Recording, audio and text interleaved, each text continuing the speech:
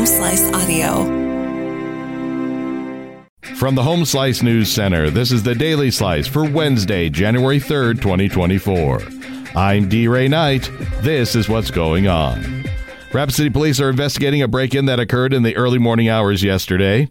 Around 3:30 a.m., an officer on patrol saw a group of juveniles approach and break the main entrance door of a business on the 900 block of East North Street.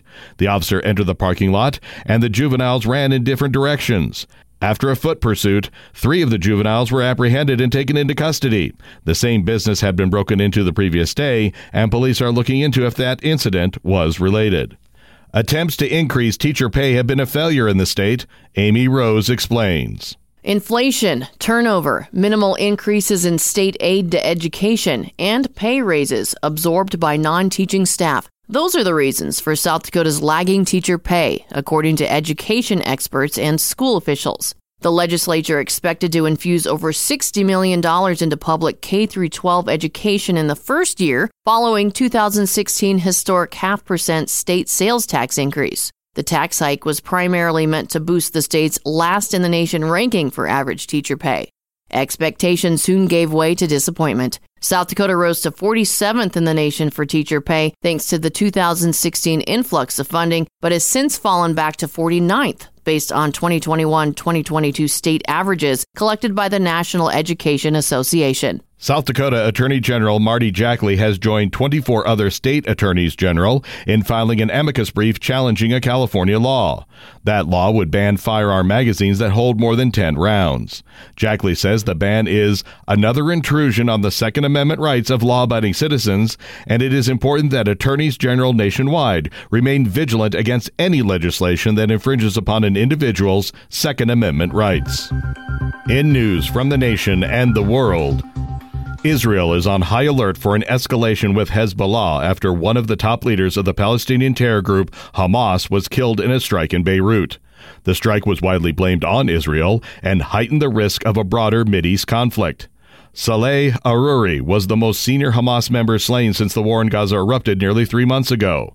The killing provided a morale boost for Israelis, still reeling from Hamas's October 7th attack, as the militants put up stiff resistance in Gaza and continued to hold scores of hostages. But its implications for the war remain unclear, as it risked opening up a second front. Former President Trump is appealing decisions in several states to keep him off their ballots. Amy Rose has more. Former President Donald Trump is appealing a decision by Maine's Democrat Secretary of State that he cannot be on the ballot there because he violated a constitutional ban against people who engaged in insurrection holding office. The Republican presidential candidate's appeal to Maine's Superior Court came Tuesday, and he is expected to soon appeal a similar ruling by Colorado's Supreme Court to the U.S. Supreme Court. The nation's highest court has never ruled on Section 3 of the 14th Amendment and is likely to have the final word on Trump's eligibility in Colorado, Maine, and elsewhere. Explosions at an event honoring a prominent Iranian general slain in a U.S. airstrike in 2020 have killed at least 25 people and wounded 40 others.